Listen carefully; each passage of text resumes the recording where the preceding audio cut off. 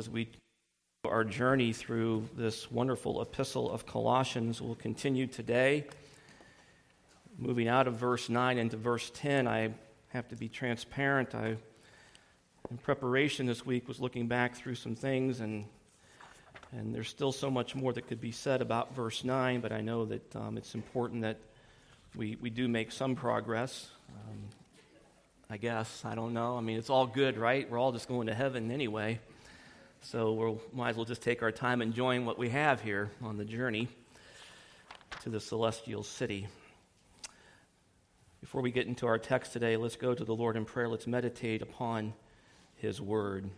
Isaiah 51, 7 through 8 says, "Listen to me, you who know righteousness, the people in whose heart is my law.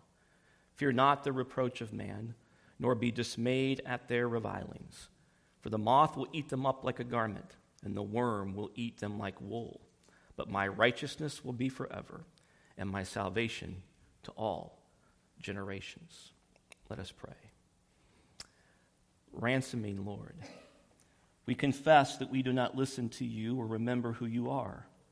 We are quick to forget that you stretched out the heavens and laid the foundations of the earth with a word. You created us and everyone around us, and you alone are from everlasting to everlasting. You are the one who judges all men in righteousness and truth. Because we often forget this truth, we fear and worship people instead of you and give them the power to cast us into despair by their judgments of us.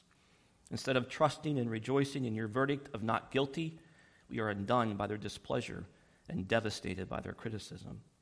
Sometimes they revile us for our actions, and we are crushed, even though we have not broken your law, but only the laws of men. At other times, when they reproach us for truly breaking your law, we hear only their words of condemnation and not the comforting words of the gospel. When we love your righteousness and feel your law written on our hearts, we have trouble remembering your grace and forgiveness. Forgive us for that, Lord. We thank you, Lord, for the perfect goodness of your Son, who knew and loved your law with all his heart, mind, soul, and strength in our place. He never feared the reproach or criticism of men, nor was dismayed at their reviling. Instead, he spoke the truth in love at all times, fearlessly serving others instead of worshiping them. Yet on the cross, he paid the deadly price for all our fear-driven adoration of the approval of men. His body was slain and bathed in blood as he withstood your fearful wrath for all our crimes. His loving hands were pierced with nails, his faithful head bloodied with thorns, as he listened to the mocking ridicule of those he came to save. He cried out in anguish so that we would never know the anguish of trying to pay for our own sin. Father, we desperately need your help to know your righteousness in all its fullness and to rest in Christ's finished work. Cause us to see the glory of your Son, Jesus Christ, so that we remember your grace as well as your justice. Dissolve our hearts in thankfulness by reminding us of the cross many times each day and drawing our hearts to be amazed by your steadfast love for us. Wean us from our addiction to glory and the admiration of others by persuading us of the truth that you delight in us every moment of every day. You love us exactly as much as you love your Son, Jesus, because we are forever joined to him. May this truth melt our eyes to tears and fill us with immeasurable joy. We pray these things in the name of our blessed Redeemer, Jesus Christ. Amen. Colossians chapter 2, as we continue through this amazing epistle, as we examine what Paul has for us here, he's writing to a church in Colossae that has been confronted with the teaching of a particular person, it appears, a false teacher who has come into the midst or arisen from their midst, who is advocating something other than Jesus Christ. And so Paul writes this epistle. It's a wonderful treatise on the work and person of Jesus Christ. And in order to confront the empty, hollow, void teachings of the false teachers, he takes people to Jesus Christ and reminds them of all that we have in him. And that's so very important for us. So let's begin to read here, Colossians chapter 2, beginning with verse 1. We'll read through verse 15. "For I want you to know how great a struggle I have on your behalf and for those who are at Laodicea, and for all those who have not personally seen my face, that their hearts may be encouraged, having been knit together in love, and attaining to all the wealth that comes from the full assurance of understanding. Pay attention to the adjectives, the descriptives of what we have in Jesus Christ. Wealth, fullness, all of these things. The full assurance of understanding, resulting in a true knowledge of God's mystery, that is Christ himself, in whom are hidden all the treasures of wisdom and knowledge. I say this so that no one will delude you with persuasive argument. For even though I am absent in body, nevertheless I am with you in spirit, rejoicing to see your good discipline and the stability of your faith in Christ.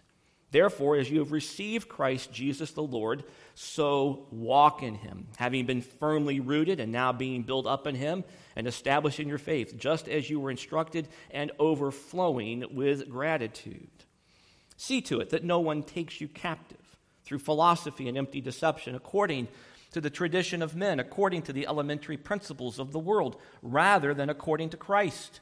For in him all the fullness of deity dwells in bodily form, and in him you have been made complete, and he is the head over all rule and authority. And in him you were also circumcised with a circumcision made without hands, in the removal of the body of the flesh by the circumcision of Christ, having been buried with him in baptism, in which you were also raised up with him through faith in the working of God, who raised him from the dead.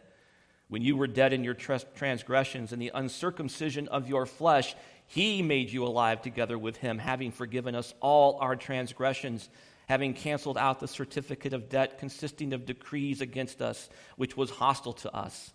And he has taken it out of the way, having nailed it to the cross. And God's people said, Amen. When he had disarmed the rulers and authorities, he made a public display of them, having triumphed over them through him. Wow. Well, so much there, so much wonderful theology, so much Christ-centered exhortation. Paul, of course, is consumed with the idea of this relationship that we have with Jesus Christ. He is consumed with the work and person of Jesus Christ. He knows that it is the hope that sustains us through all trials. He would commend these very Colossae believers for their faith, their hope, and their love for each other. Interestingly, in Ephesians chapter 1, we see a similar emphasis. In that chapter, we see the phrase "in him" repeatedly, 13 times in fact. Paul wants us to think about Jesus Christ. He takes us back to him all the time. And the reason for that is to give us a bold confidence, to shore us up, to help us to be confident and assured in our salvation, if you will. He wants us to have a sense of confidence, security, or a certainty, especially as it relates to our salvation through Jesus Christ. It's interesting to me as we look at Colossians chapter 2, verse 10, we see here that Paul contrasts the empty, void nature of the teachings of the false teachers with the fullness that we have in Jesus Christ. In verse 8, Paul, of course, is telling us that the false teachers are ones who are conveying a philosophy that is void of any truth because it's not based upon Christ. That's the point of verse 8. Paul is reminding us that their philosophy is intended to take us captive, that we ourselves, if we listen to them, become the spoil of their piracy, if you will. They are taking us captive, and they are leading us away, and the consequences of that are dire, of course, and Paul is very concerned about that. It's interesting to me that Scripture speaks so much about the issue of false teachers. We have Paul's epistle written primarily here to rebut the teaching of false teachers. We have 2 Peter chapter 2.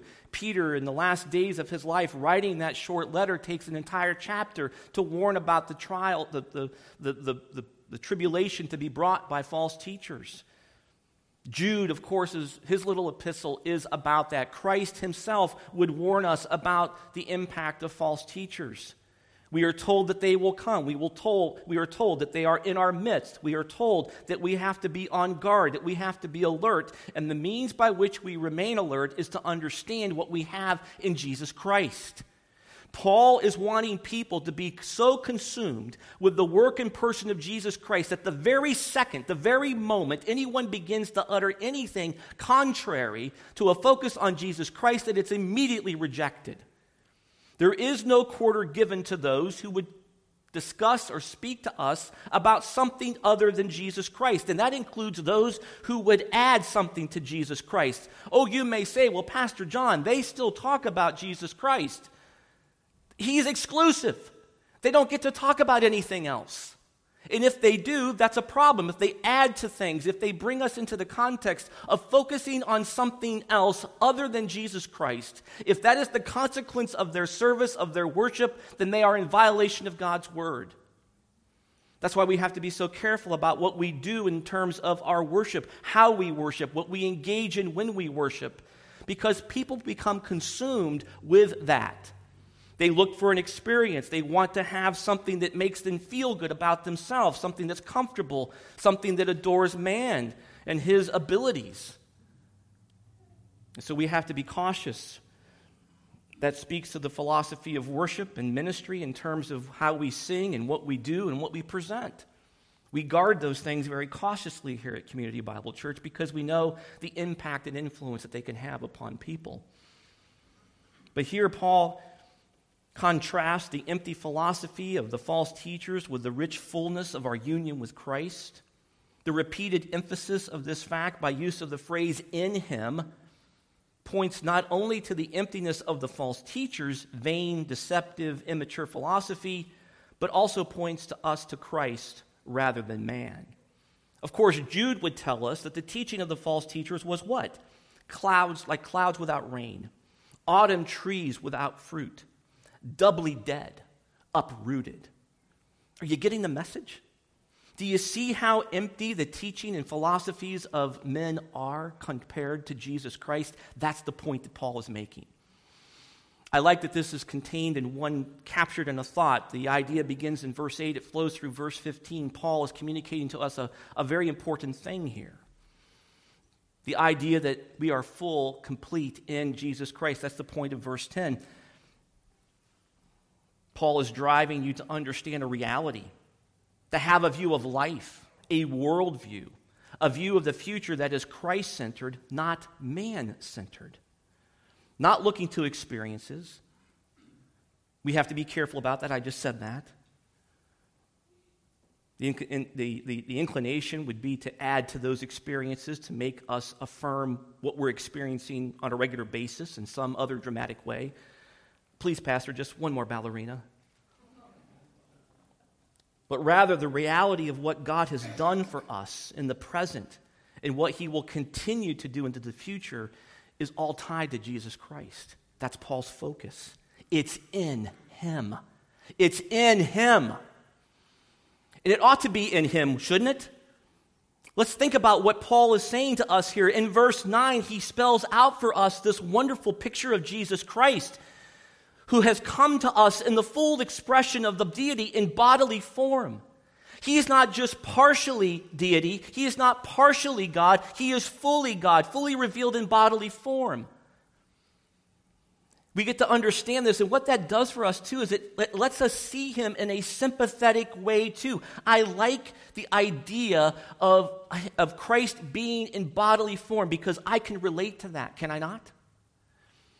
The Gospels recount for us the life that he lived, the things that he did, the pain that he experienced, the turmoil of his life as it related to who he was as the Son of God, fulfilling God's will for his own life, not asserting his own rights. As we just read in Hebrews chapter 5, he humbled himself to the will of God. And in that active and passive obedience, he became the perfect Lamb of God for me. This is why Paul does what he does in verse 10 then when he says, "And in him you have been made complete, and he is the head over all rule and authority." In him. The reality of my completeness is tied to the reality of his fullness of deity.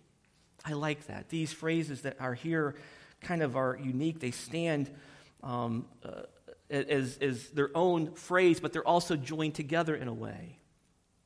Because God dwells in an abiding and essential way in the Son, our union with him necessarily makes us complete. See, verse 9 is necessary to verse 10. Verse 10 won't mean as much to me unless I fully comprehend the impact and significance of verse 9. Because in verse 9, I get to understand why I get to be complete in him. If he's not who he is in verse 9, then I have nothing. If he's not who he says he is in that context, I have absolutely no reason to believe that I can then be complete in him. If he's not complete, I can't be complete. If he's only partially God, then I don't have a real hope. If he's only one who is somehow just feigning it in some sense, then I don't really have any hope. And this is an epistle of hope. What we need right now is a lot of hope, do we not? We are a beleaguered people. The world is in turmoil. Chaos surrounds us. In many respects, it may not be a whole lot different than what the Colossae believers were experiencing. Recent earthquake, devastating earthquake, trade routes changed, economy shifting. Under the authority of a despotic, autocratic government. Difficult times, false teachers in the church. It may not have been BLM, it may not have been social justice, it may not have been woke theology, but it was tough. It certainly wasn't Christ-centered teaching that they were experiencing from the false teachers. Like the church today, we're being inundated by people who were claiming the name of Christ, perhaps even as this false teacher would in some ways. Oh yeah, you can have a little bit of Jesus, but you need some angels, you need some works, you need some other things. Don't touch, don't do that. Be proud of what you're doing. Don't focus just on Christ. Of course, that's an error. I also like the idea that what we see in verse 9, and there's so much that could be said about this. It's just so rich. There's rich temple imagery here as well. In verse 9, Paul says, he uses this word dwell. It carries with it that idea of inhabiting or occupying fully. The temple in the Old Testament was a mere foreshadowing, a type or a figure of what would be found fully in Christ. That's a beautiful picture for us. If you would turn to the Gospel of John. Turn to the Gospel of John. I know some of you young folks out there have new Bibles, and so we're going to look at the Gospel of John. I hope you can find it. Moms and dads, help your kids out there. The Gospel of John, chapter 1. Such a powerful chapter. We're going to be looking at verse 14. We see here John using this same type of imagery, this glory language, which was associated with the temple. He uses this word dwelt, John 1:14, writing, he says, "And the Word became flesh and dwelt among us, and we saw his glory. Glory as of the only begotten from the Father, full of grace and truth." This is the same idea that Paul is communicating in Colossians chapter 2, verse 9, and carries over to the impact in verse 10 for us in terms of our completeness in Jesus Christ. What we have in Jesus Christ is the full demonstration of God. Christ now is my Sabbath. He is my rest. What a beautiful picture this is for us. The Word became flesh and dwelt among us, and we saw his glory. Glory as of the only begotten from the Father, full of grace, and importantly, what? Truth. Truth. Truth. Yes, we can know truth. We've talked about the conundrum that people seem to face when dealing with the issue of truth. It seems to be unfair that you would know the truth and I could not. So therefore, we can't know the truth. So let's synthesize everything that we think and feel and believe, and let's make our own truth, which is no truth at all. Right? And as a consequence of that, we take our eyes off of Christ. So for Paul, it's important for his audience to understand that because the indwelling fullness of God is firmly linked with the incarnate Christ, just like John states in 1:14. This speaks to the wonders and glories of the incarnation, Christ, God in bodily form as demonstrated through Jesus Christ. Because of this truth about Christ, because he is the full expression, all the fullness of the deity dwells in him, I can be confident that I can be then fully complete in him. Well, this phrase that Paul uses both in verse 9 and moving into verse 10 is clearly an attack on the heresy being pushed onto the Colossae faithful of supporting that completeness could not be found in Christ alone, but must be sought by additional religious rites and beliefs. But of course, Paul would hearken back to Romans 8:32, which contains the same idea. He who did not spare his own son, how shall he not freely give us all things in him? I no longer stand condemned before God. I stand before him as an adopted son, complete in the finished work of Jesus Christ. And this completeness speaks to the right standing before God in Christ. There's overtones of justification, sanctification, adoption, all the benefits of being complete in Christ.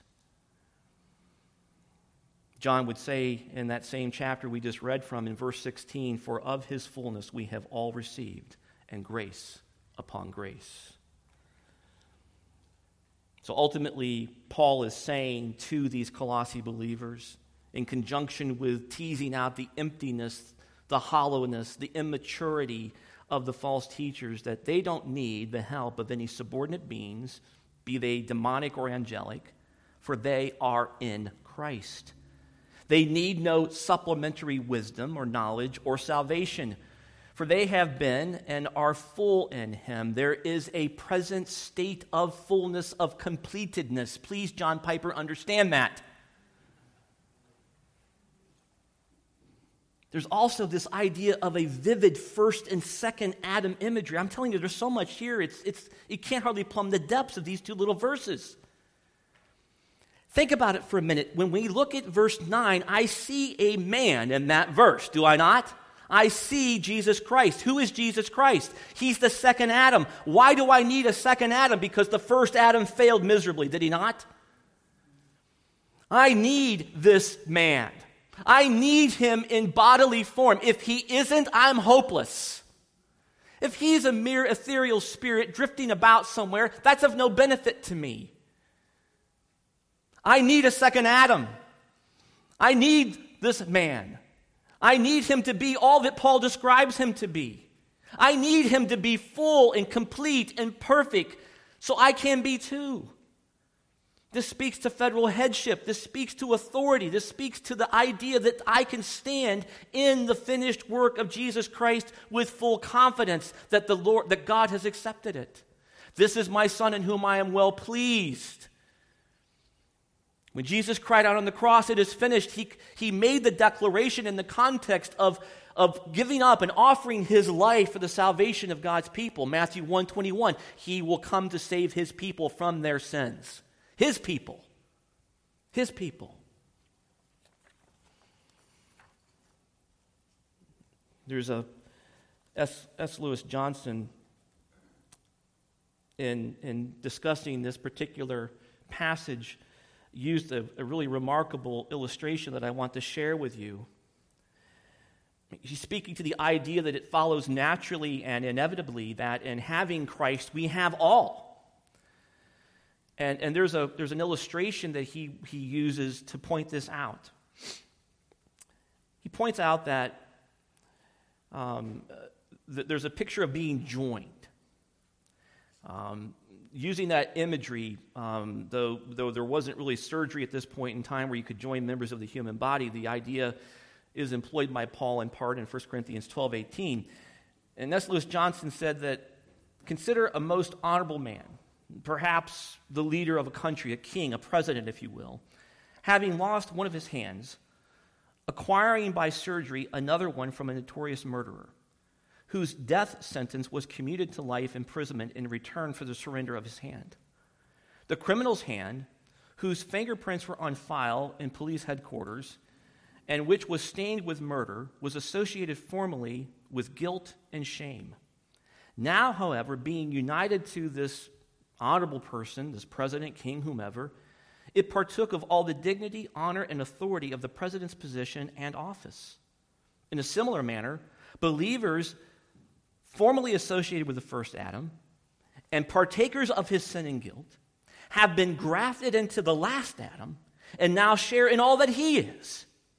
That's what Paul's talking about here.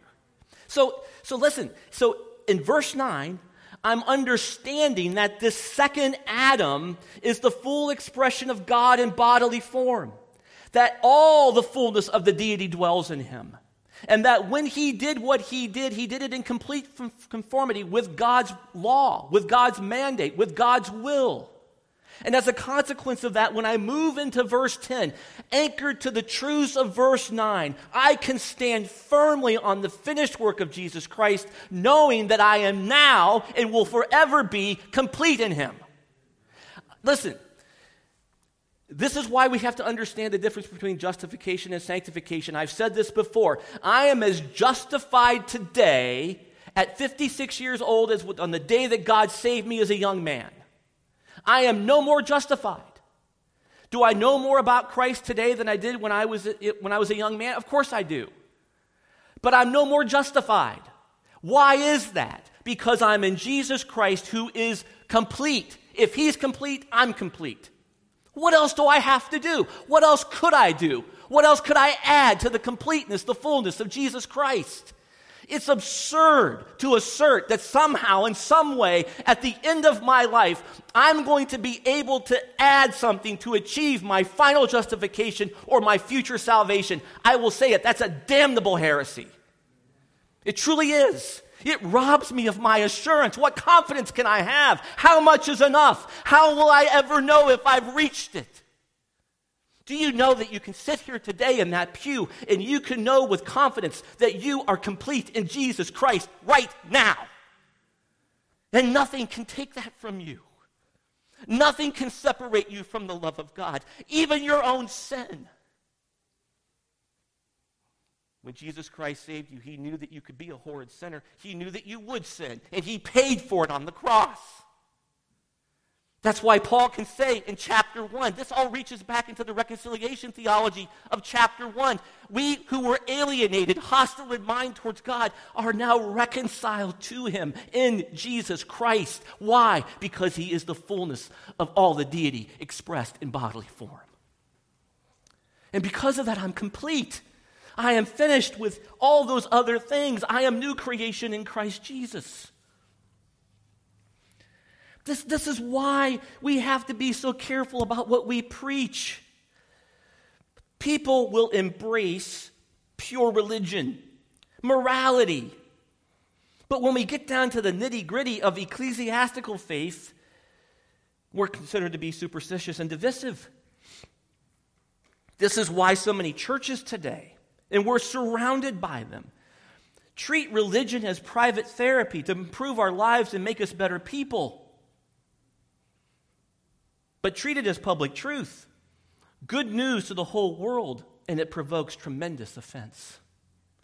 It's amazing to me that what I've just told you is offensive to people. People don't want that. Well, what do you mean? I'm going to do some things too. I'm going to add to it. I've got some skin in the game. It's about me. Don't you dare tell me it's not about me. That's, of course, what the false teachers were doing. This is why the churches are doing what they're doing today. They're entertaining people. They're coddling them. They're maneuvering. They're giving them this therapeutic moral deism rather than the content of Scripture, which is Christ crucified, dead men reconciled to God who are now complete in Christ. It's a shame. It's just a shame. I'm in shock at what's going on around us in this community. I fear for so many pastors' souls for what they're doing. I can't believe it. Look at the warnings that are issued to false teachers, people who would lead people astray. Christ would call them hirelings. Peter uses such vivid language in 2 Peter 2 that you're in shock as you're reading it. They're vile, detestable, they're horrid. Paul calls them dogs. Jude doesn't spare any words either. How important do you think this is? It's insanely important. Listen to me, too, for this. Think about it for a moment. In verse 9, I see Christ in bodily form. He is that second Adam. What did Adam do after he sinned? He hid. Adam, where are you? Where are you, Adam?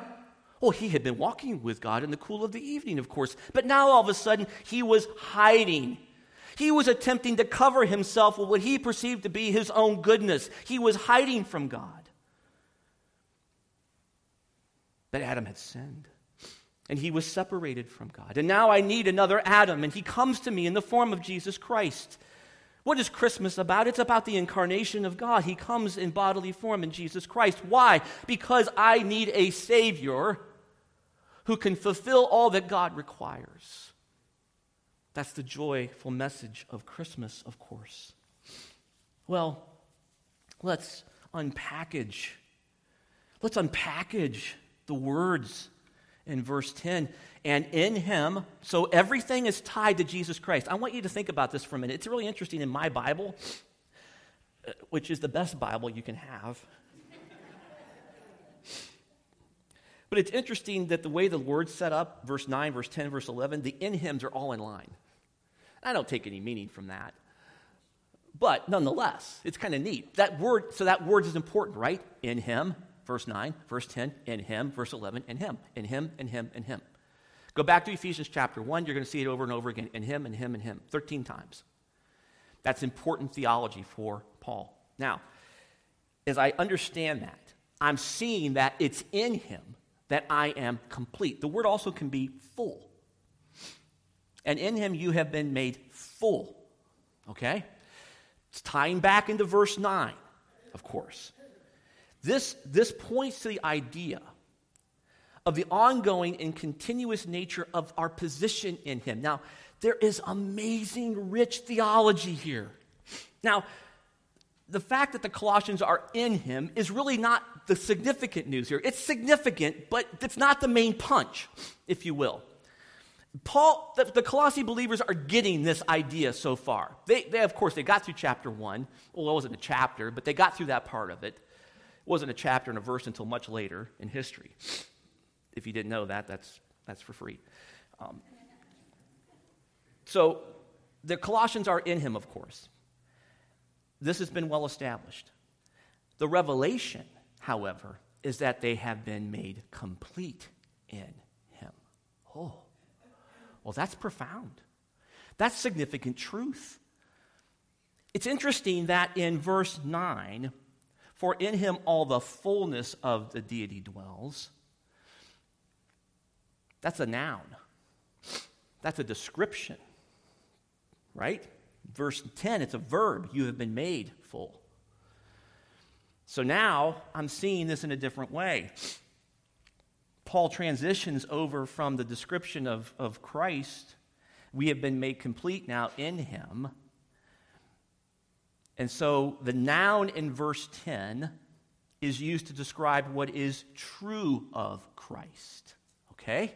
It's important. Grammar is important. So the noun in verse 9 describes what is true of Christ. In verse 10, the verb describes what is true of the believer because of who Christ is. In the previous verse, the noun designated the completeness, totality, or superabundance of the deity filling Christ. Here, the verb describes the state of the believer. The perfect tense points to past action which has been completed and has now been brought about in an abiding state. The voice that's used, Paul's using the passive voice. Look, in verse 10, and in him it says what? You have been made complete. Okay? Passive voice, that's important. This indicates that God is the active agent. He is the active agent in the making of the completeness in somebody else other than yourself. And that someone else is who? Jesus Christ. Jesus Christ. That's why I get to rest in the finished work of Jesus Christ. So beautiful, so rich. So rich. Now, we can continue to look at the language here, which is so important for us to comprehend. Let's continue to critique the language. As we look at verse 10, and in him you have been made complete. And we're going to get to the other part of verse 10 at some point in time. But we're going to dwell here with this idea of being made complete, the idea that it contains. Having dwelt having dealt with the fact that Jesus Christ represents the fullness of God, Paul here is dealing with the significance of that truth to the individual believer and to the church as a whole. Of course, because Jesus Christ embodies the fullness of God, believers in him have been made full or complete. Okay? So, Paul is making certain that they understand a very essential truth, and that is they don't need anything else but Christ. This is Christ alone theology. Okay? Christ alone. Of course, the reformers would reach into this and develop a rich body of theology that would stand in stark contrast to the teachings of the Roman Catholic Church. Because the Roman Catholic Church taught something else, that you weren't complete in Jesus Christ, that you needed to add some of your own goodness to what Christ was providing too, as well as what the saints could provide. So you prayed to saints, you prayed to Mary, you got some merit from them because they had a superabundance of merit. Really, they did. That's what they taught. And so you would access their superabundance of merit, and some of that merit would be given to you, plus along with some of your merit and with some of the merit of Jesus. No, that's not what we're seeing, is it? Now, if you read this, you see plainly, and you have been made complete. In who? Jesus Christ, in him, not Mary, not Paul, not Peter. You would think that if Paul had some extra merit, he might tell the Colossians about it. Right? I'm serious. You would think that a guy who would have as much extra merit as Paul has, he would kind of share some with these poor beleaguered Christians. You would say that was pretty stingy of him not to do that. Then why doesn't he add his name into the verse? Because Paul would say what? He was a wretched sinner, vile.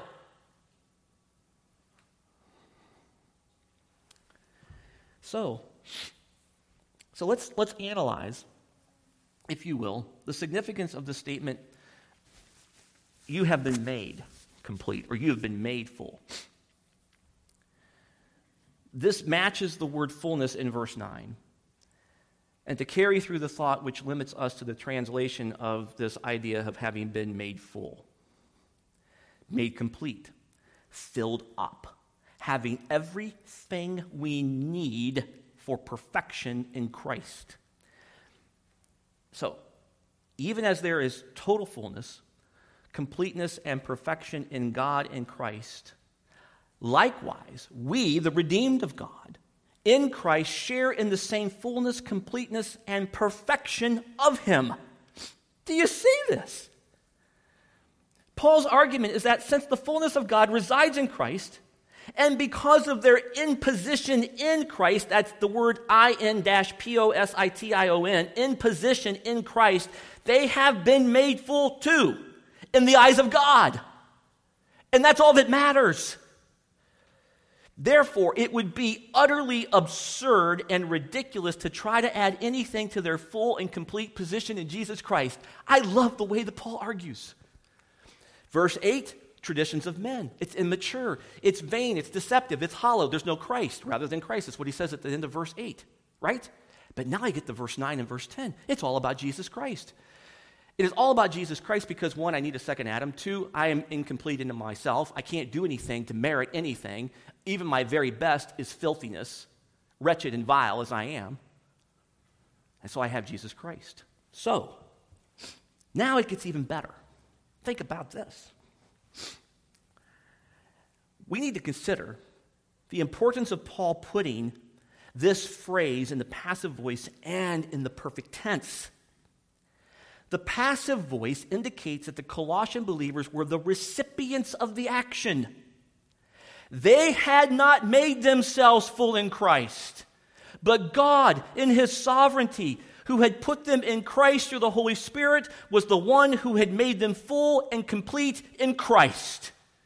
This is God's sovereign prerogative to save his people by and through the death of his Son, Jesus Christ. The cross is an offense to some, but the cross is my hope, because in that I see that God was doing something for me. He was working out the plan to make me complete in Christ. God provides both their fullness and completeness in Christ, as well as their placement in Christ. Therefore, both the fullness and obtaining it were provided by who? God. How you get around, listen. There's no free will in verse 9 or 10. What God is doing according to his sovereign prerogative to save his people from their sin by and through Christ alone.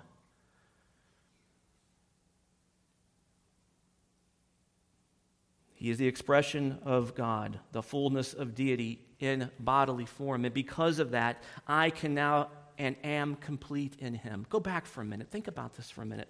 Let's not forget the context, the predicate foundation that is laid by Paul to explain this. Go back to chapter 1. Look at verse 19.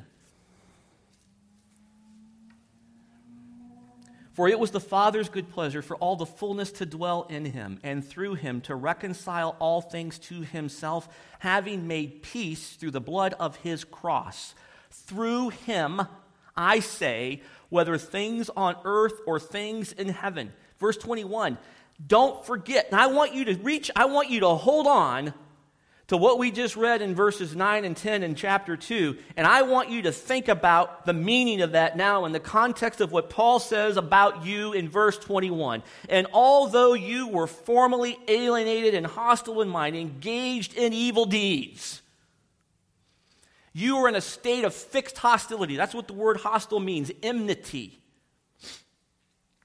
Yet He has now reconciled you in his fleshly body. There's that body again. How important is the second Adam? Through death. Why? In order to present you before him holy and blameless and beyond reproach. Christ saves you, picks you up, and sets you right down in front of God, and he says, he is mine. And he is complete in me. And the Father says, welcome to the family. That's salvation. That's new birth. It's no longer I who lives, but Christ who lives in me. Paul in Galatians. Do you see what's happening? It all begins to make sense when you think about, too, why he would say then in chapter 2 about this issue of having gratitude and overflowing with gratitude at the end of verse 7. Why is Paul so jealously guarding this position that we have in Jesus Christ? Why is he being so forceful in confronting the false teachers? Because he knows that their theology, their empty, deceptive philosophy captures man's imagination and it robs them of their joy in Christ. This is what people need today.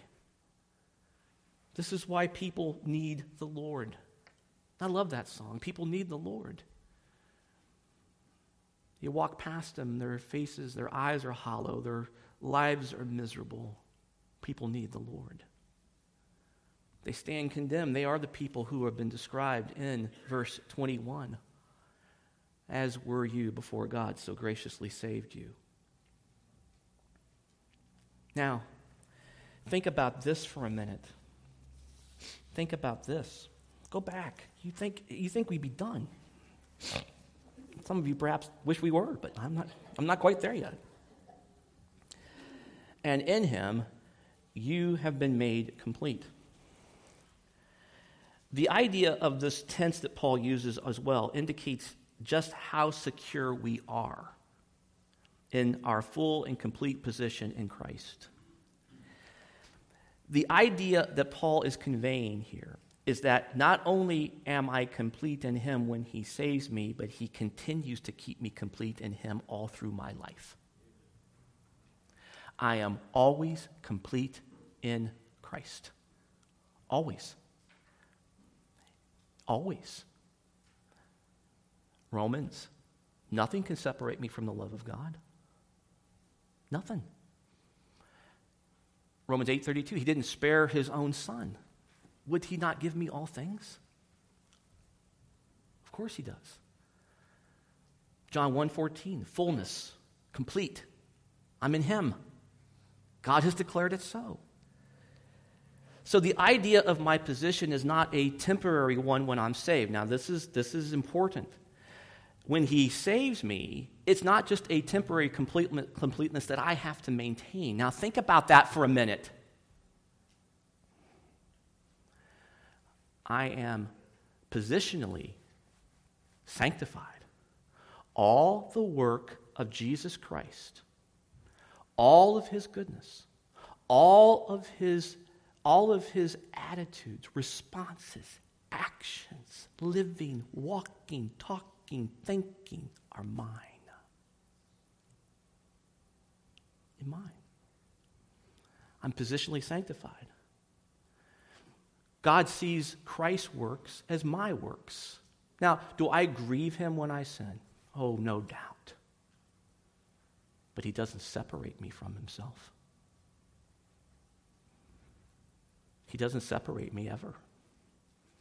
As vile and as wicked as my sin can be, he never casts me out. He can't. Why can't he? Because he is immutable. He never changes. And if he told me in Colossians chapter 2, verse 9, that in Christ the deity fully dwells and I am complete in him, I can always take that to the bank. He'll never change that. Ever. Even in your darkest moment, there is light in Christ. Now, how's your gratitude? Huh? Have you thought about that? This is so powerful. I don't know how. This is like, I know that Romans is like Mount Everest, and chapter 8 is the Mount Everest peak of the Bible, but Colossians chapter 2, 9, and 10 might be like K2 or something else right next to it. You know? You're just a few meters below. Maybe not. Maybe it's an even mountain. I don't know. This is so powerful. If people would only understand this, think of the difference it would make in what's being said in churches today. Christ is my second Adam. I have been made complete in him. I will continue to be complete in him forever. Forever. And then Paul in the latter part of verse 10, and we'll deal with this perhaps next week. I'm not sure if I'm going to move into a more Christmas-themed series of messages. I can't decide. This is so good. How do you get away from this? I don't know. I'm not sure that you want to talk about circumcision at Christmas, but that's my next verse. But there's a lot of good theology there too, okay? You know? Yeah, we got to get through some imagery issues there a little bit, but we're going to do it. It's going to be gay. Moms and dads, don't worry. The pastor's not going to go rogue on you. You'll have a difficult time at lunch. What was the pastor talking about today? Hey, Mom, hey, Dad, what's going on?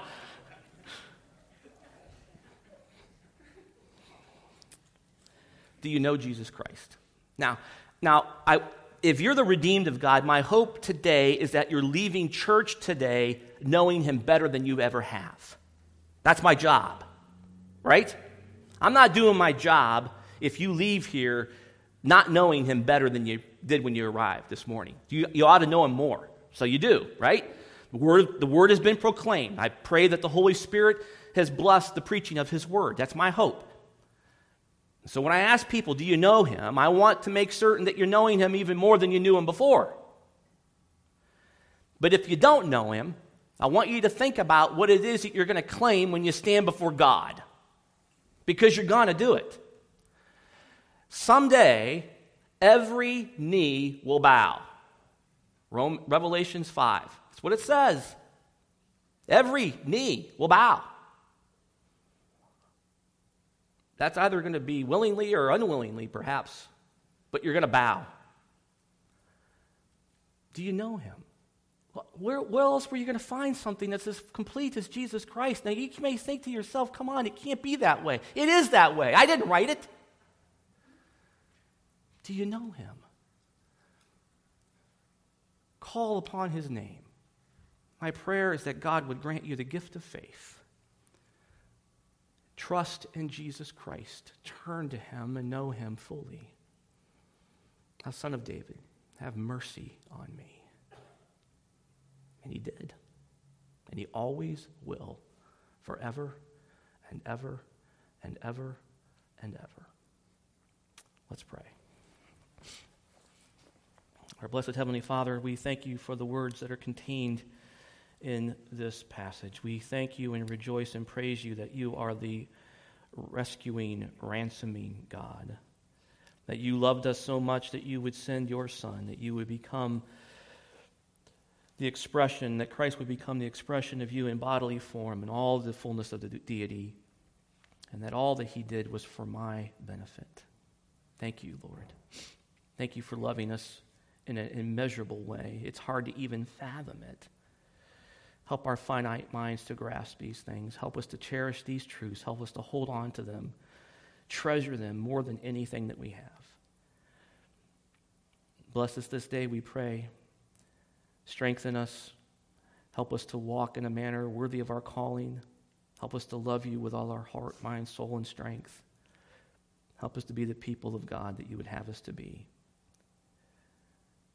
Work in the lives, we pray, of those who do not know you. Call them to yourself. Grant them faith, we pray, in the name of Christ. Amen. May God bless you.